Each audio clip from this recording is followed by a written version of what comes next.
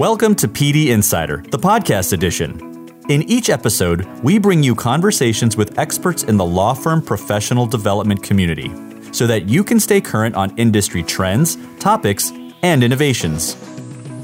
In this episode, PLI's Craig Miller speaks with Jennifer Bluestein of Perkins Coie, who returns to PD Insider to discuss her strategies for maximizing mid-level associate performance. The specific challenges facing mid-levels and how PDs can address them is the focus of her latest book, Stepping It Up, a guide for mid-level law firm associates, from PLI Press.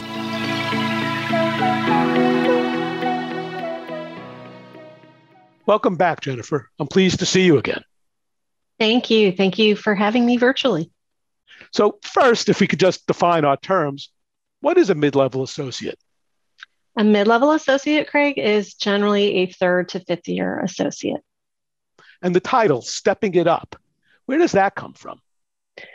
Stepping It Up is the title because it is the comment that I would most often hear partners say about associate performance once they were past the first couple of years of practice.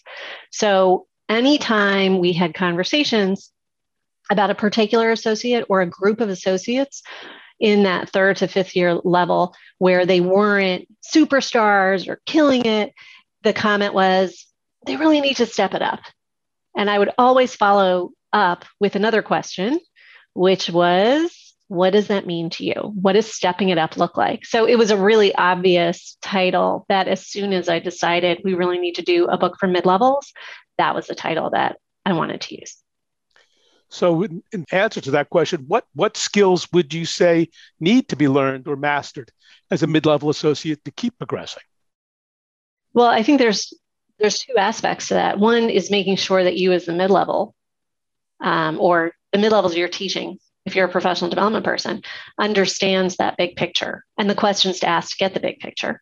But then also part of that successful delegation is to think about it in terms of, what is the goal? What is in it for the person who's doing it? And what is the expectation? What does success look like? And what's the time frame? So what we do tend to hear in exit interviews is that associates feel like they get a decent amount of feedback, but they would like more. But more importantly, they want more background and more context when they're given an assignment. And so especially in a remote environment, when you're assigning things over email, you're not giving a nuance, you're not giving the full context, and just taking the 5 to 10 minutes. And I know it's all video right now, but to take that time and thought, take a minute before you pick up the phone or the video and say, okay, what does success look like? What's the background information that's going to help get this result faster and more effectively to me and to the client?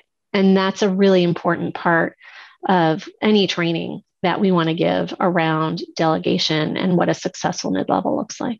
That's very useful information. I mean, obviously in the work from home environment, has the pandemic had specific effects on the mid-level cohort, given their career stage?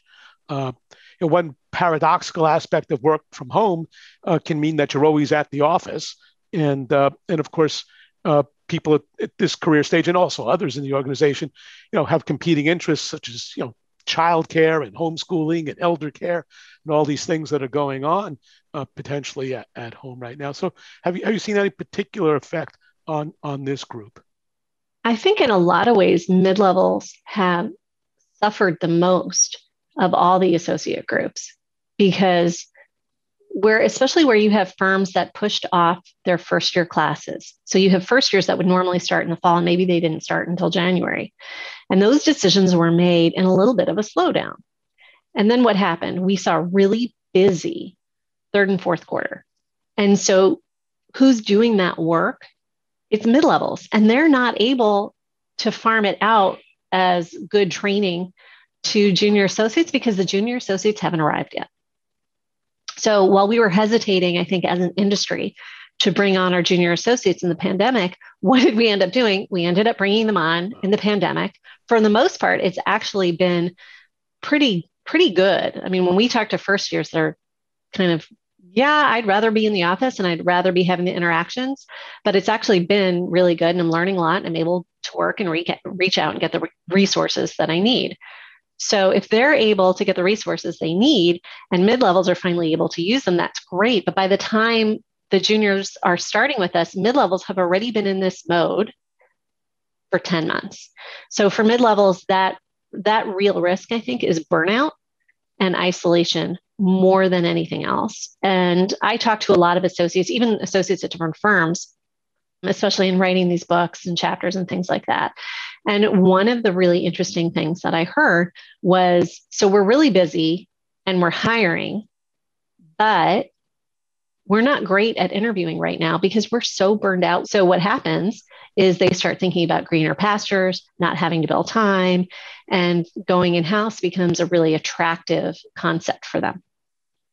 That's interesting. So what impact has it had on the firm's retention of the mid-level associates, and other particular practices that you found effective to maintain their engagement and to retain them?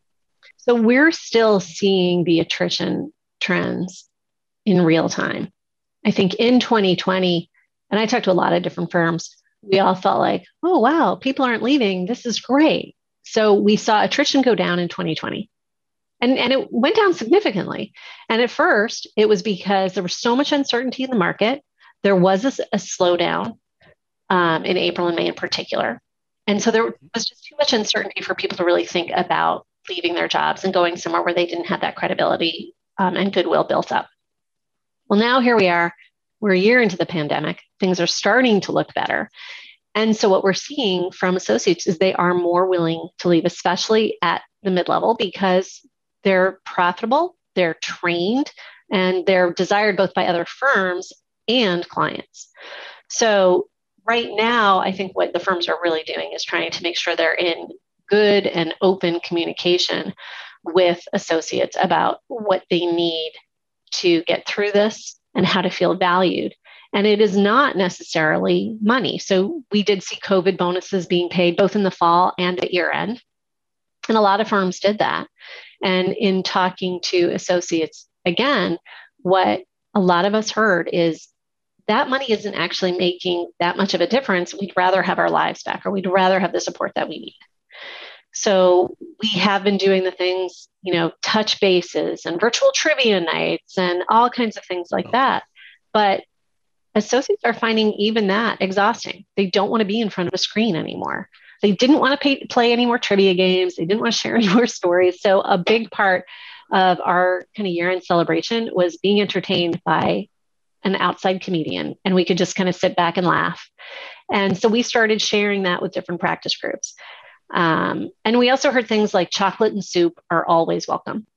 Yeah. So we have all of our well-being initiatives going on too. So those are the things that seem to go over well. That's great. But given all these influences on sort of a bigger level, how do you see mid-level associates actually defining their career success now? It is much more varied than 20 years ago, for one thing. Craig, you and I have talked about how there have been some differences over time in terms of definitions of success. So when I went to law school, I would say we were kind of the first bunch to admit to one another, not in any interview, but to one another, that we didn't necessarily feel like partner was a goal. It might happen if it happened, but we knew there were other things we could do with our law degrees. And we also knew that we wouldn't be immune to things like layoffs and difficult pressures if we were in a law firm. So what we see now is there are still some associates that really want that title of partner. And the longer they stay with us, the more they want it, which is great. But we also have a group of attorneys, and they're also partners now too. It's not just our mid-levels, but they want more balance in their lives. But I think the definition of success now is very much bespoke. It's whatever works for you. And we've got people that are looking to be more aligned with their clients, more embedded. So they're more likely to spend a larger amount of time in their practices with a particular client. And that makes them more interested in going in-house because they feel more valued. So that's part of it. I think the other part is that the attraction of a large department, now that you have clients that have really large departments for their in-house counsel, that makes a difference too. So where you have a department of 2,000 attorneys, that's basically a large law firm. And that's what, some banks and different companies have now. So there's less of a difference. And some people want stock options over salary. So there are a lot of differences there. But what I do still find is kind of a classic goal in terms of success is where you have associates that want to be leaders. They are more likely to want to stay and be partner. Their definition of success isn't just that they want to make partner, they want to help run and shape and form the law firm. And I think our professional development programs need to reflect that as well. So what you'll see is we're teaching leadership skills at a more junior level. And that helps us, I think, keep our talent longer because they see that they're able to make more of a difference in a law firm than, say, in a big corporation. Right. So there is an element of the grass is always greener when they're looking out at the client side and thinking about in-house. Of course, in the fullness of time, we've seen the pendulum swing back and forth on that as well, where in the corporate world, if there are pressures in terms of cost cutting, that can also create some risk within the legal and regulatory departments of the corporation. Definitely. And we do have a number of people at different levels that have gone in-house and come back. And we like to see them talk about it because then they're helping our attorneys understand the expectations of client service, but they're also working on that impression of the grass is always greener, and they're bringing some reality to it. You mentioned the reality of the pandemic right now. And as we're speaking in late March of 2021, firms are starting to think about what does a return to the office look like, and what might reopening mean. And I'm just wondering, how you think the choices that are being made will impact mid-level engagement and retention. Now that people have worked from home, they've realized the benefits of that too, as well as some of the impediments. But how does a firm respond to that and provide flexibility, perhaps, for the associates? I think we are definitely going to see happier mid-levels. Once we're back in the office and they can choose their best work style and workplace, I think they're going to feel a greater sense of control and calm and collegiality when they need it and quiet when they need it, if they need to work from home or anywhere else. But at the same time, a lot of firms are changing their expectations around staff. So there were a lot of staff layoffs during the pandemic. And I think firms realized that they wanted to maintain the cost cutting that started with just not traveling and not having events. But the other part of it too is mid-levels in particular, I think, felt like, well, I didn't use my legal assistant that much anyway before. The partner kind of always hugged the person. So I'm going to start using the centralized resources. So I know we have seen a great uptick in the amount of workflow into those centralized resources. So centralized work processing is getting a lot more work than it did pre-pandemic. But what that means is the workplace that mid-levels will return to may very well look different, either because we have more pooled resources around legal assistants, legal secretaries, or they're working remotely where they hadn't been permitted to do so in the past. And if they're skilled, especially like a skilled paralegal, I think associates are going to have to get used to, they may be in the office more than some of the people they're working with. And then on the flip side, they also still want the mentoring, the guidance that they've always had. So whereas junior associates may not know anything else if they've started during the pandemic, you're going to have mid-levels that are used to having that ability to go and sit in a partner's office. And especially where you're looking at baby boomers, they're working at home for the first time saying, actually, this isn't so bad. I think I am going to do this 2 days a week. So everything is just kind of up in the air, and mid-levels, and I, kind of call them that middle child syndrome. Mid-levels often get forgotten. Well, they're already trained. We take them for granted, yet they're the ones most likely to be poached by clients or other law firms. So we have to be really good to mid-levels because they're marketable and they want to go back to something that may not exist in their workplace anymore. So there's that sense of uncertainty that could play to their advantage, but it could also be a disadvantage. What about the idea of like Chicagoland or the New York metropolitan area? Things are spread out. Some people live outside of the city. Do you think there's any vitality to the idea that there might be more diffusion, that there might be more satellite offices? In terms of using alternative office space, I do think that we may go back to what we saw about 15, 20 years ago, where there were these suburban satellite offices that firms had. We may also see a lot more of the shared co-working space like WeWork. So assuming that there is decent social distancing or we don't need the social distancing anymore, I do think we're going to see people that want to stay closer to home. They want to save the time that they used to spend commuting. So if they can cut off an hour a day and use that for billing time, they're going to be more likely to do that. And I think we're also going to see a return to kind of scheduling that time. So they may say, well, Tuesday and Thursday, I'm going to work from home or whatever. But the other time, unless I have a meeting, I'm going to be in this shared workspace, especially if there are other people from the firm. So they get that sense of collegiality there. Yeah, I'd agree with that. But I think largely even traditionalists would have to admit that work from home with all the technological tools that we've employed does work. I mean, it has been successful, proven that it can succeed.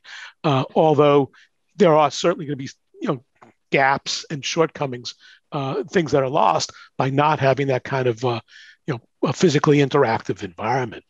Right. Let me ask you this: Do you think lawyers would accept hoteling space? It's funny that you ask about hoteling because we are actually doing it in a couple offices now. And that was actually the plan before the pandemic. So one of the things we have to keep in mind, whether it's satellite offices or working from home and working in the office, is we are paper lovers. Attorneys love paper. And so I think one of the things to come out of the pandemic is this concept that we have to do more in a paperless way. And so having some kind of hybrid approach where the people that want to be in 5 days a week and have all their stuff and have all their books can do that. And the people who want a little bit more freedom and want a nice home setup, they can take the hoteling approach and they can set the example of how things are going to move later on. I think the key there is with our junior associates. So if junior associates start out with shared space and hoteling and are given the paperless tools and technology to do it successfully, they may find that they're more efficient and that they like it just as much. And obviously it saves on expenses for the firms. Do you anticipate your firm or others making significant physical changes to the offices to entice people to come back in? Enticing people to come back is an interesting choice of words because for some people, the idea of having a place to go away from distractions, that in and of itself is an enticement. For others, they are comfortable working at home. I've been very comfortable working at home. But at the same time, I think the idea of enticement really comes from the people and the collaboration. So what we are seeing, and there was just an article about one of the firms downsizing their New York offices. There has been this trend for, I don't know if it's 10 years yet or not, but to go to that uniform size of office. So partners are having smaller offices than in the past.